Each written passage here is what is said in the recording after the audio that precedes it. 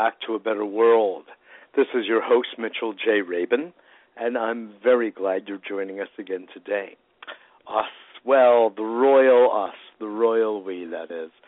I am on every Wednesday at 6 p.m. Eastern Daylight Time on A Better World, and on A Better World TV every Monday evening at 7 p.m., broadcast out of New York City, in particular in Manhattan, on community cable access television.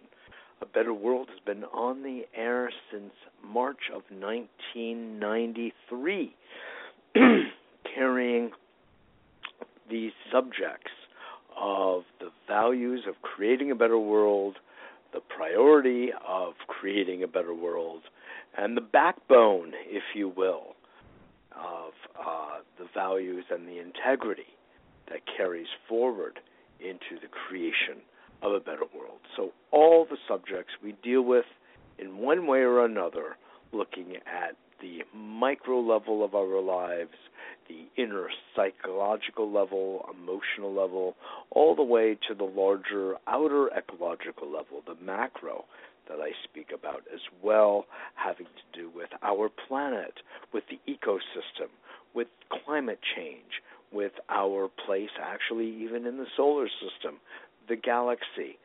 So truly on every level we really seek to discuss and bring into focus the varying levels of our existence. Very interesting. We as humanoids, as primates, as well as divine beings, maybe here traveling on spaceship Earth, as Buckminster Fuller would say. So when you develop this kind of larger picture and simultaneously smaller picture, one develops a holistic picture.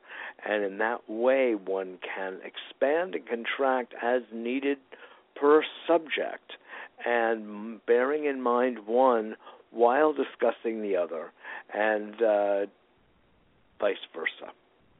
Very interesting to do this. It's an exercise in imagination, and it really helps to expand our neural network because we are multitasking mentally, not physically at that moment, although sometimes we bring physical exercises to bear as well, such as Tai Chi Chuan or Qi Kung or other types of movement that can be coordinated with these kinds of mental gymnastics, if you will. So at the end of the day, we have something called brain fitness.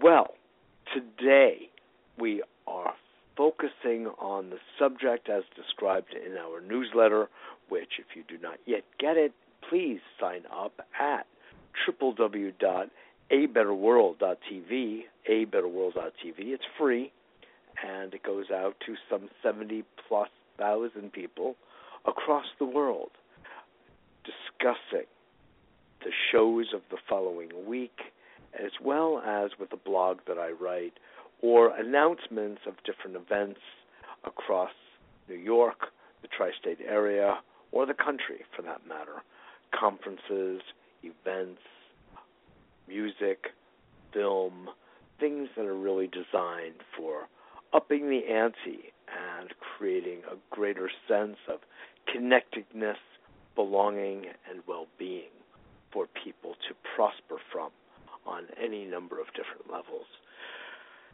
As mentioned in this week's newsletter, today's show focuses on life purpose, and out of that, our relationships with ourselves, with our environment, and with each other. But first, let's look at life purpose.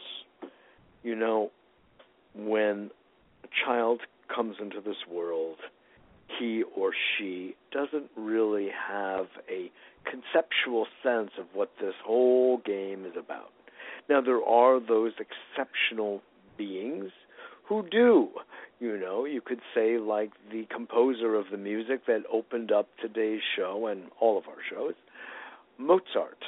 There may have been some inkling as to what his prior life or prior psyche was, since he was so gifted so early musically and was able to write so prolifically at ages as tender as 4, 5, and 6 years old, long before he would have had a chance to develop the intellectual acuity or prowess to do so under what would have been considered normal or conventional circumstances.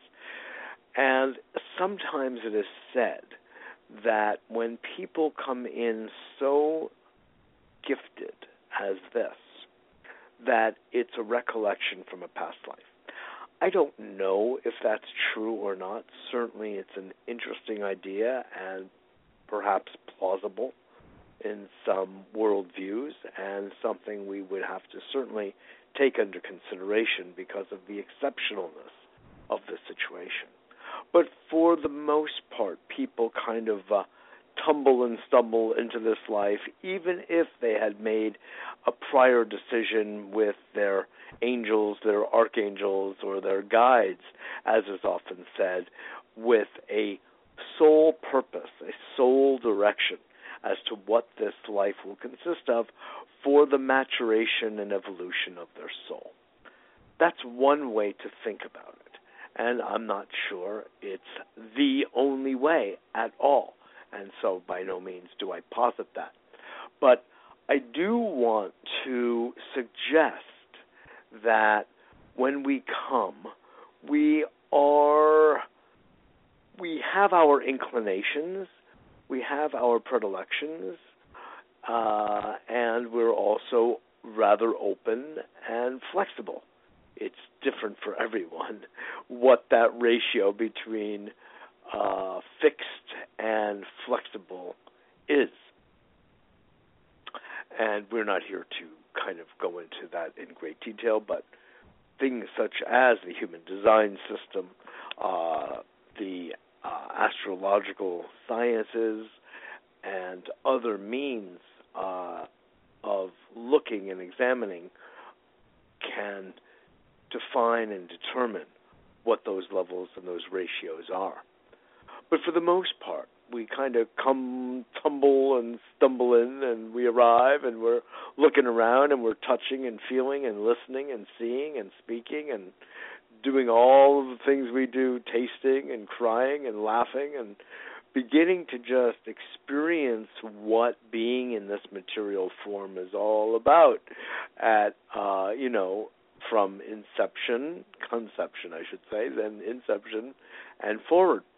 And when we get a little maturer in age, we begin to develop our intellectual capacities with the ability to self-reflect. And when we do that, we begin to wonder about this thing called identity, i.e., who are we? Who am I? And how did I get this way? And was I formed, or am I forming myself? How much of my identity is formed by my social context, and how much is formed by my own cognition and my own making, my own shaping? Well, these are very good questions. And underneath all of this is, well, why am I here at all? And who is the I also, of course, becomes a rough and tumble question and an important one. And let's just, for practical purposes, say that this I distinguishes us in general from all other creatures and objects, for that matter, that we are surrounded by. And so we have some sense of self-identity. This being has a name. This being has a body. This being has a place of origin, a place called home, usually a set of parents, sometimes siblings, dogs, cats, a school, has some sense of social environment and context through which he relates to himself and to others. the world around him or her. So I'm laying this all out, you could say, very generically, so we can really more objectively tune in and ask ourselves these very subjective questions, such as, what is the purpose of this being's life? I don't pretend to know who this being is. I know I have a name. I know I have certain skills, talents, gifts, values, preferences. I can tell you some somewhat objective facts, items, details about this being, this personality, but is this all I am, a personality? Or underneath personality, might I have something called character? And how morphable is this personality, and how morphable is this character? And let's say underneath this character is what I refer to as this other refined level of existence, of being, called a soul, that is usually defined in religious and sometimes spiritual circles, arenas, contexts, and it has a fairly wide spectrum of definitions, but here we'll say that it is our connection to the intelligence of the universe itself, to what we could also refer to as source, or to even up that ante a bit, divine source. Let's have fun. Let's use our imagination. Let's truly imagine that we do have a divine source from which we issue. We come forward and start to express our biological form, our material form, from a spiritual base. Why not? We've never proven that's not true, and there are so many indications that it is. So, for fun's sake, let's accept that premise. Not as true, but as plausible and perhaps practical, and maybe even highly intelligent. Okay, can I be more ecumenical than that? I don't think so. So we'll accept that premise. From this premise, we could really drill down and say, what in the world is my life, adding the possessive, my life about? What is life about? What is material life about? What is the species life about? What is the life on Earth altogether about in all of its manifestation? All of these are really valid, important questions to ask, and helps to bring us to a place of least identity with any one of them. It helps to create a greater objectivity and detachment, so we can simply free ourselves from having any inclination toward any one story, from which we can then begin to shape and define a story. You could call it a personal narrative. You could call it an objective species-wide narrative. Whatever it is that fits for us can be the basis of our thinking and our story. Interesting, huh? So let's get a little bit more personal now. Let's say I experience myself as alive. I've identified myself as human in the midst of a series of primates, of my antecedents. I see that I am among numerous, literally thousands of different kinds of life forms, and I see that I have this gift of language and thought i.e., a way of reflecting and being conscious of my thinking and my considerations. I can be aware of my attention, aware of my sensations, aware of my feelings. This is very cool.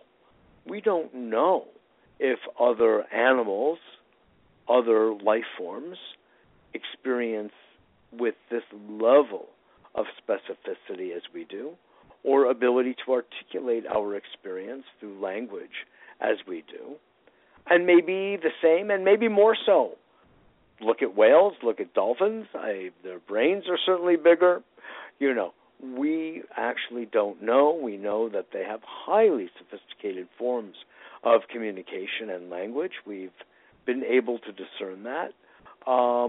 Is it actually superior to us and ours? And do we even know what superior would mean? So maybe it would just mean more complex, more sophisticated, more multidimensional. Maybe. Don't know. But just on the table for being interesting and worthy of our attention. But I want to come back to us, I, self, and the definition of life purpose. Let's narrow it down a little bit and deal with culture. We can even use Ken Wilber's beautiful 4 quadrants as a way of taking a peek into a definition of self and a review of this notion called life purpose. So in the first quadrant, we're dealing with some of what I've already outlined, the deep, interior, subjective quality of self, of being, of the ontological nature of our existence. Not knowing is as valuable, if not more, than knowing, where emptiness and openness are high values. Novelty, perhaps, as well. Clarity, discernment are all qualities that may very well be present in someone who is meditating, contemplating, reflecting on the subject of life purpose. Then we move to the second quadrant, which is a more objective domain. Gives us some sense of measurement related to typically our body, to our physicality, that gives us, again, some kind of feedback as to our health, perhaps the quality of relaxation, of mind, of perhaps even mindfulness, of the activity of our brain's coherence, of perhaps a la heart math, our heart's coherence, of the behavior of our cells, cellular activity, cellular health, respiration, detoxification, elimination, all very interesting. Organ function, and that has some bearing on quadrant number 1 as well. How do we feel? And if the signs and signals are good in quadrant 2, it would probably indicate that we are feeling pretty good subjectively in quadrant 1. Then we could skip to quadrant 3, which if 1 is I, subjective, then 3 is we, subjective. And when we expand out from our deep interior selves, we become connected to what we could call our cultural self, the we in our lives, our family, our relationships, our connectedness to the outside world, while still subjective, while still artistic, creative, thoughtful, reflective. But now it's, say, a group context. That, to us, another sense of ourselves, and maybe another sense of our life purpose. you can really begin to imagine what that might look like. Since we're all connected and we have a deep subjective sense of that in quadrant 1, that only gets deepened in quadrant 3 because, say, when someone laughs, we feel inclined to laugh. When someone cries, we feel inclined to cry. When someone smiles, we feel inclined to smile. And there is a level of sympathetic and empathetic activity that naturally occurs in our nervous system as well as in our hearts and minds. There's just a simpatico, we say, a connectedness and a sense of belonging, as though we have one very large immune system and nervous system, feeling system.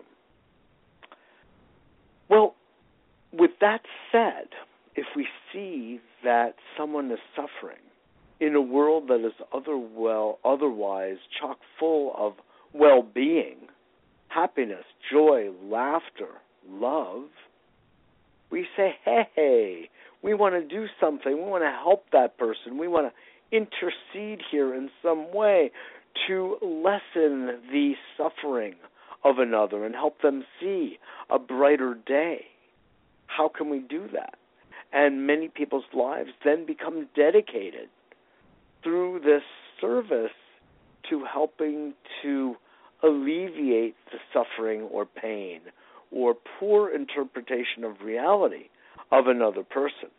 Another interpretation that might have them see the world as an unhappy place, as a sad place, as the cup half empty, according to Zen, And so we want to then interface in such a way as to help them have a more buoyant perspective. And then there is the fourth domain, the objective domain pluralized, if you will, from the second to the fourth. And that opens up a space of our social institutions to systems thinking. Again, in the objective domain, but group.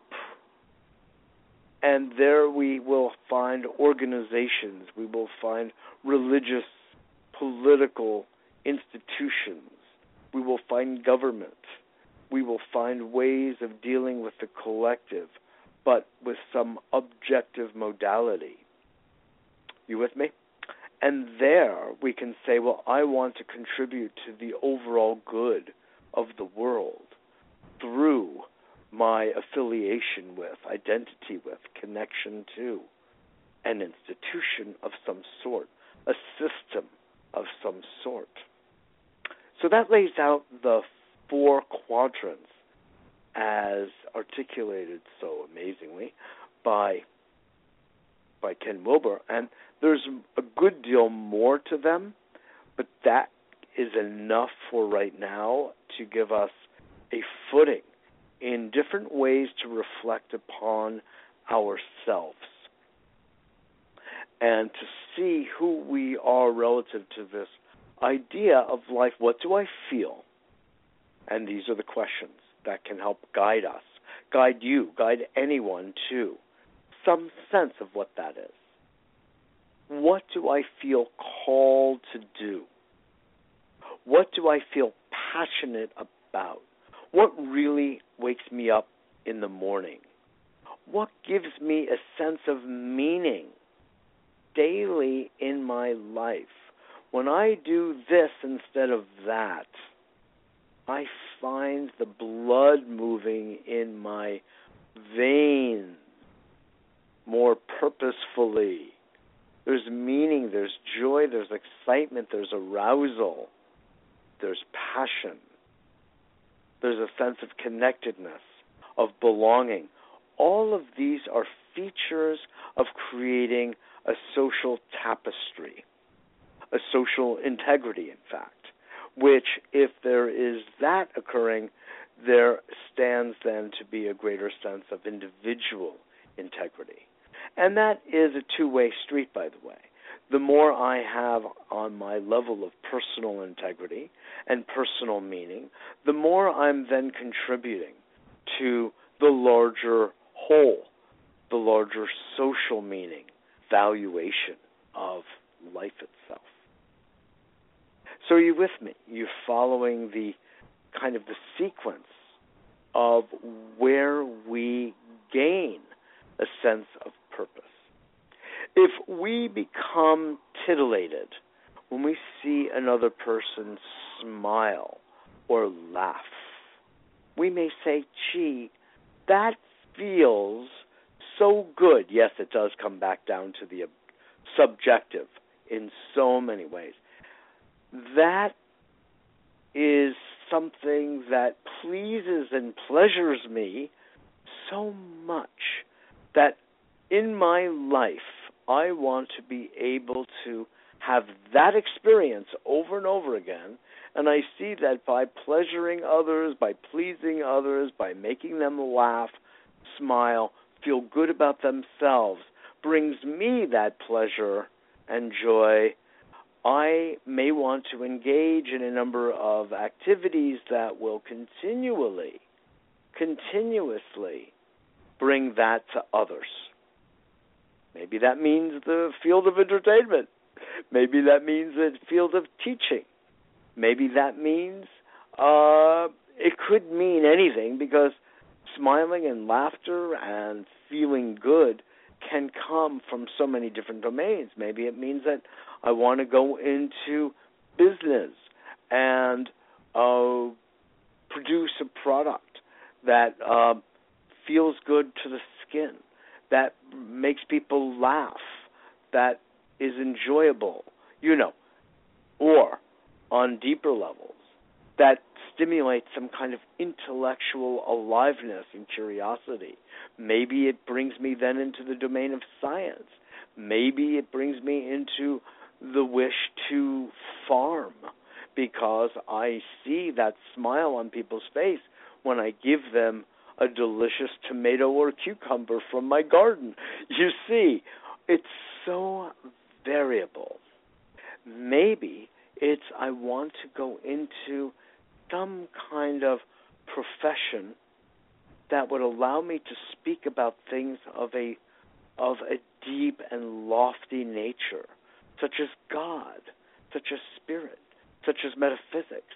Because when I see the smile in the other person, it's not just their mouth smiling, it also looks like their heart is smiling. And that seems to happen when we talk about such deep matters. So you can begin to connect the dots between a sense of personal life purpose that can be derived from either one's own sense of pleasure or bliss, as Joseph Campbell would say, internally for oneself, and let that be the guiding light. Or, as Werner Erhard has been known to say, look around at the world if you don't know what brings you meaning and purpose. Look around at the world and see what looks like it needs to be done, accomplished, served, provided, where others are not, or needs more, let's say food to hungry Asians, Africans, or for that matter these days, Americans in the inner city or the far out rural areas where we have some 18 million children going to bed hungry almost every night here in the wealthy, otherwise materially wealthy, United States of America.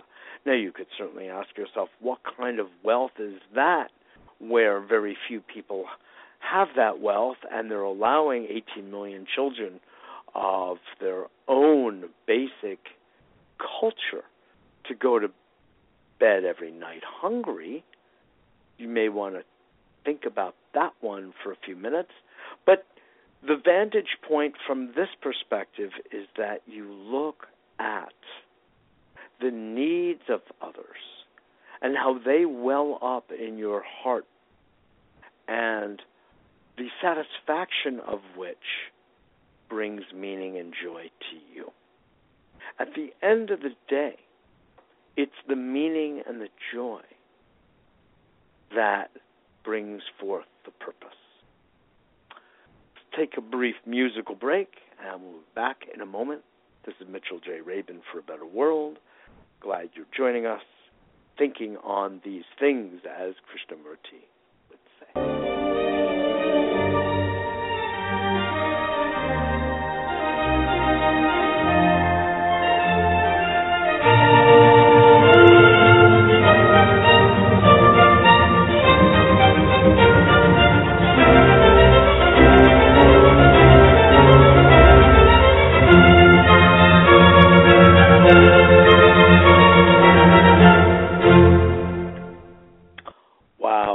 Mozart, and to also bring to bear a very important idea that thank you and the experience of gratitude rates as the highest emotion for boosting the immune system. Science has told us. Pretty wild, huh? So that means that in a given day or morning or night or throughout the day and night, one can nurture a sense of gratitude inside oneself. You don't have to wait for some rather miraculous occurrence, because you could say and interpret that your very existence as incredible and miraculous. And if you do that, you're going to want to be saying thank you all day long. And by so doing, by giving thanks, you are receiving health. What a fascinating paradigm. And that principle can be applied to this entire notion of life purpose. What we find is, and science has corroborated, as I just cited, when we give of ourselves, be it from our own emotional, psychological, mental, spiritual, or somatic nature, or give what we may hold and have to others, for others, we receive. Now, it had to be a brilliant creator to come up with that one, but it's true. When do we feel the greatest joy? When we're giving to others what it is we have in any way, shape, or form to others. And that is to quadrant 3, culture, our society, our world, our tribe, all sentient beings, if you want to really expand the paradigm. And we can go beyond that. We can go beyond our earthly creatures to galactic, to solar systemic.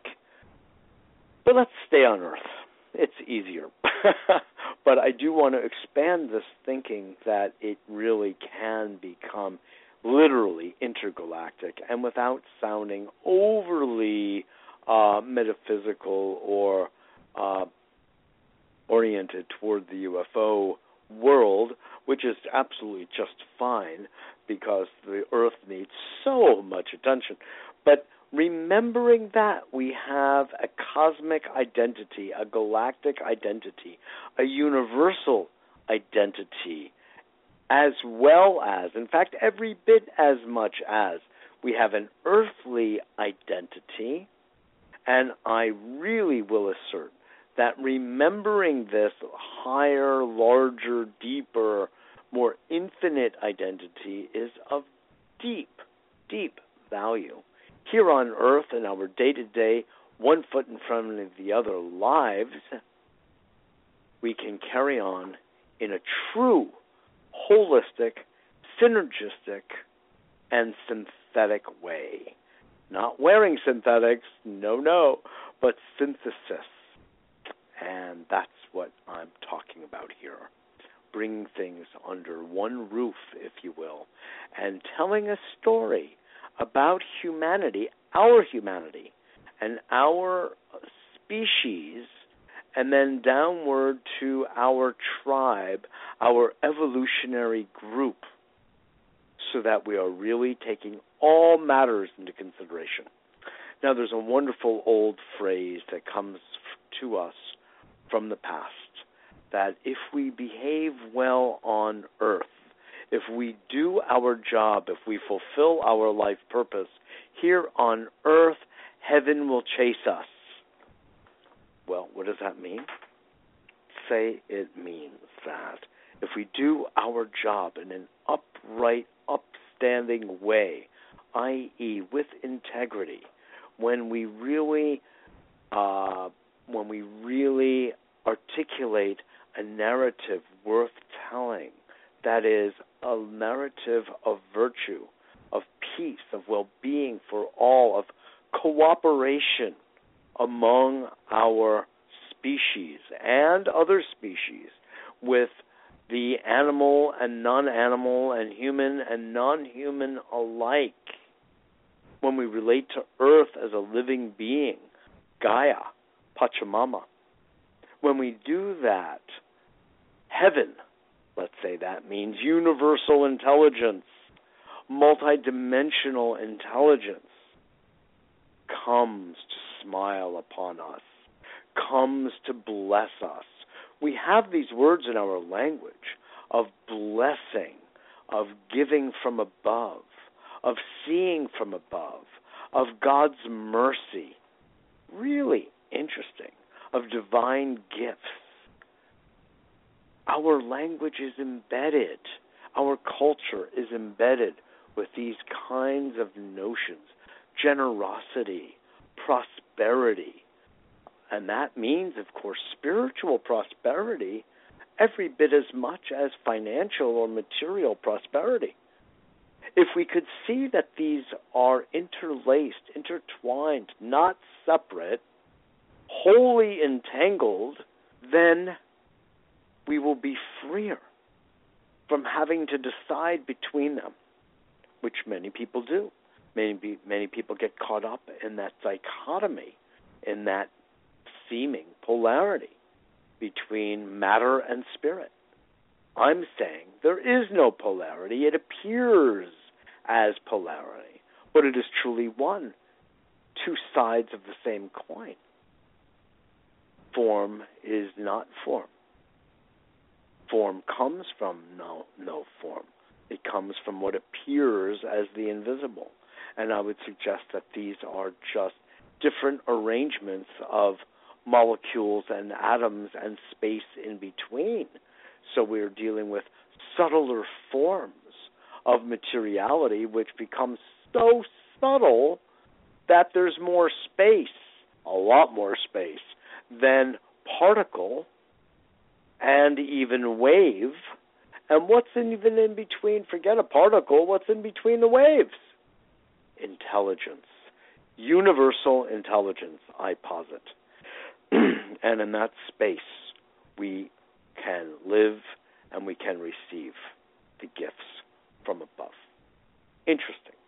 So, coming all the way back down to earth, but feeling rather spacious in so doing, we can say, hey, look, on earth, we eat, we drink, we sleep, we eliminate, we love, we connect, we celebrate, we create, and we suffer. Yes, we suffer. Perhaps we suffer from not knowing. Perhaps we suffer from physical pain. Perhaps we suffer from emotional pain. Perhaps we suffer from lack of understanding. Perhaps we suffer from a lack of the experience of belonging. Big.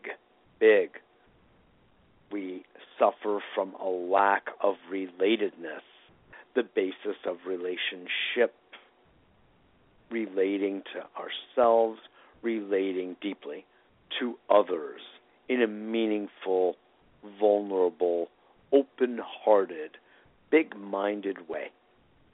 So that brings in the second subject that we've been doing a dance around for the entire show, of relationship.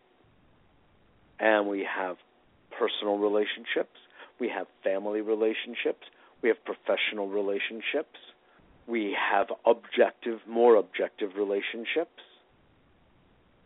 On it goes. But of course, what interests us most is the more intimate relationships. And that doesn't necessarily mean romantic or sexual, but it can, and it's delightful when it does. Certainly, we're talking about close relationships where we feel we can speak our truth, we can speak our perception, we can speak our creativity, where we can demonstrate our creativity through body, through song, through movement, through writing, through any number of different artistic expressions. And we can be present with others, sharing on this deep level, reflecting together, thinking together, feeling together. Wow, that sounds like a family. That sounds like a tribe. That sounds like lovers. That sounds like friends. Yeah, all of the above.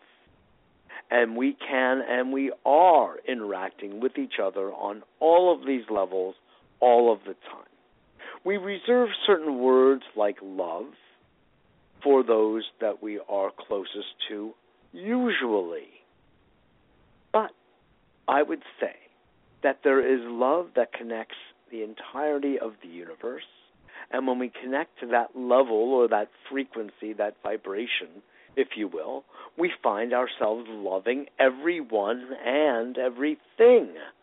That is, let's say, even though it might not fully apply, but let's say that's a very high level of being.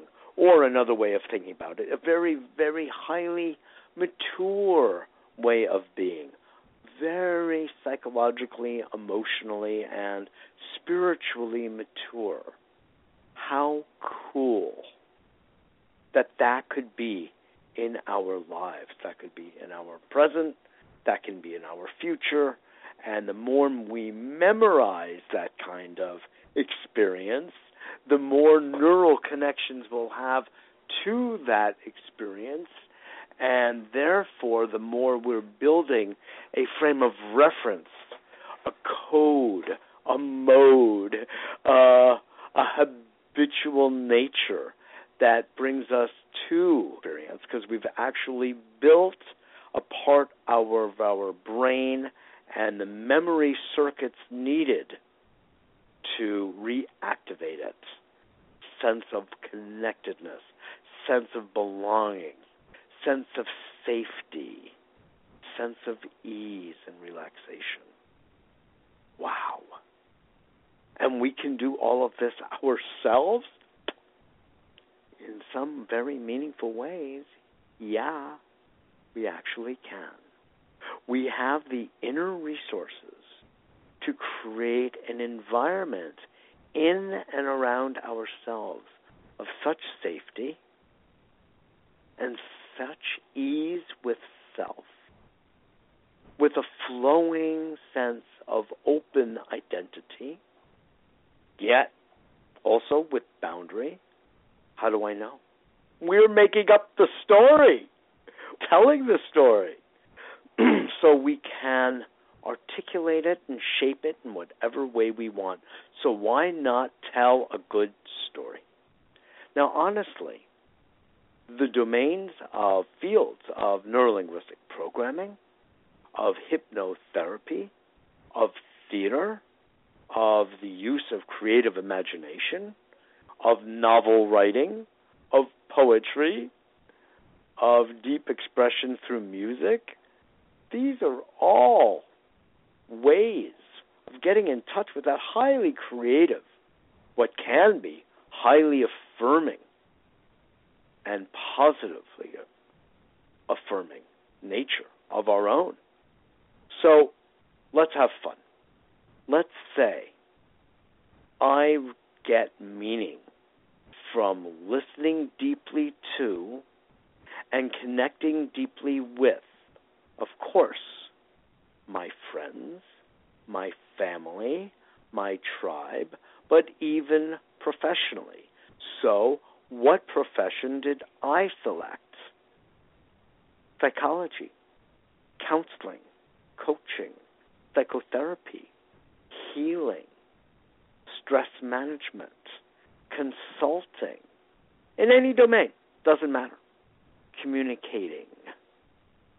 Because at base of all is relationship. And the way to articulate and deepen relationship and build its integrity is through, oftentimes, the use of language. Verbal, yes, and nonverbal, both. And let's say, now that I've created this ground, I want to create a community, a community of people who are connected, who feel a sense of belonging, who provide for each other that sense of belonging, that realize that we are the authors of our own story, that we are involved in making up our own story, so doggone it, why not make up a good one? We are the myth makers. We are the storytellers. One of the most ancient arts on the planet. One of the foundations of culture. Sitting around the bonfire, sitting around the cave, sitting on the beach, I'd like to think also. You betcha. All of the above. These are the ways we articulate. And this is the way we evolve as a group. And in this community that we have built, we have a social identity, and we say we want to make our own food. We want to grow from seeds the finest, most delicious, most nutritious food from our own hands and our own tilling of the soil. We want to pick berries and fruit and seeds and nuts off the trees and the shrubs and the bushes right in our own backyard here in New York City, as you hear the sirens in the background. Yes, even here in the Big Apple, see?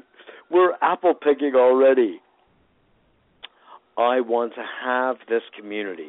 I want to be part of this community where people feed each other, where we trade with food because we enjoy trade, because someone else has some clothing that I would like, or some music that I want to play in my living room or dance to in my dining room or what have you. So we use the food, or we can even evolve money as a common denominator for our transactions. And we can say that we want to keep that money in the flow and always to be used for our and the collective good. We can tell the story that there are values connected to the transaction of money, of barter, of spending, of saving. We're all doing it for the common good, for the commons, for the public value. How cool. And that public value includes my own personal sense of value and my own personal benefit, but that we recognize the mutuality and the reciprocity, the give and the take, the give and the receive. And that is the base. So, yes, there can even be money. Yes, it can coincide also with the joy of barter, of trading apples and oranges. And what am I saying here? But that through a healthy relationship with self, healthy relationship with my sense of self-purpose, of life purpose, of perhaps divine purpose, which then gives me a sense of values that become shared values, because the well-being of you is completely related to the well-being of me, because there is the level that I am remembering from my vertical connection to the cosmic self, to the universal self, that we are one. And while I appear as separate and distinct with my own material identity and body, I realize that as I radiate forward from even my heart, I am affecting you in my field 20 feet away. And if we keep cultivating that nature of ourselves, 40 or 50 feet away. And it goes beyond that. We have even the domain of radionics, which allows us to transcend space altogether. In fact, our thoughts transcend space. And it happens faster than the speed of light, all of which goes to fortify the notion of the oneness of all life, the collection, the collectivity, the connectedness of all life on the level of proton and on the level of energy and the level of spirit. Wow. Are you with me with this? This is kind of cool.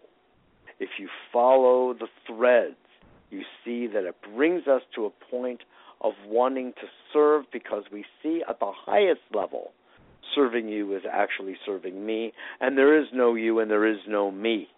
There is us and there is we. That sounds rather poetic. Yes, there is a rhythm to it as well. It is poetic, and it is, in my worldview, which could be our worldview, it is so. Penning the story. I am articulating the narrative, the legend, the myth, the story that could lead us toward a much happier, much more sustainable way of being on this planet, light-footed, loving, grateful, playful, celebratory, respectful of all life forms. Can it be done? You betcha. It's been done by our indigenous forefathers, ancestors, foremothers, for millennia. Have they had it all perfected? No. No one had the whole story perfected. Maybe it will never be perfected, but maybe we can fill in more of the blank spots. Maybe, like a chain is as strong as its weakest link, we can help to refine the weaker links and add to it. So we will have greater complexity. True, Prigogine said that is a function of breakdown and chaos, but then we move up the ladder, perhaps, of evolution herself. And by having massive amounts of love, quantity and quality, we are no longer living in the reign of quantity only, based on the work of René Guénon, but we have graduated to the reign also of quality, and we embed our lives, we embed our mind, we embed our brain, and we embed ourselves with this idea of connectedness, of belonging, of safety, of love, of trust, of integrity. I can trust you and I can trust your word. You can trust me and trust mine. And that way, we can hold hands and adventure forward, leap forward, quantumly leap forward into the creation of a life on Earth, a community on Earth, with the distinctions between culture and the celebration of those distinctions. The party that is at play and at the heart of nature herself. And I don't think that's saying too much at all. I think nature is celebrating all the time. There are many aspects of nature. Let's not kid ourselves. We have animals eating animals. We have certain kinds of creatures that after they procreate, kill their spouse. I mean, there are some pretty wild things going on in nature. And we as creators and as authors can pick and choose which of those we want to engage in biomimicry about and let the others go. Yes, we have that sense of discernment, so let's use it. But we can also go beyond that warlike part of our nature, and I say part because I see it as only a small part of our reptilian amygdala level functioning, and it rarely needs to be called upon rarely. And we can develop the prefrontal cortex. We can spill over into the energetic spiritual heart, and we can really open up and get into high gear about the nature of reality and what's going on, because we're the authors, we're the ones making up the whole bloody story. When we have a sense of life purpose that goes somewhere, somehow in these directions, no matter what horse you decide to ride, whether it's in the world of biology or geology or business or art, none of that matters at core. We want representatives from all fields. And if you don't see what you want, make up a field. Have fun. We are here to provide for each other, to look out for each other. Everyone must do their part. Play in this game of life. And heaven will be chasing us down. Well, there's a lot more to be shared. Of course, we can drill down further into the nature of intimate relationships, of relationships in general, no question. And we will do so in subsequent broadcasts. In the meantime, make sure to go visit us, me, at www.mitchellrabin.com. That's MITCHELLRAB, as in brilliant, IN.com. And, of course, www.abetterworld.tv. Get on our weekly free newsletter. Become part of our tribe, our community, our family. Realize that we are a 501c3, a Better World Foundation Unlimited. We so appreciate your donations, which we see as investments in the sustainability of our future and creating a global media that can articulate these kinds of ideas. So thank you again.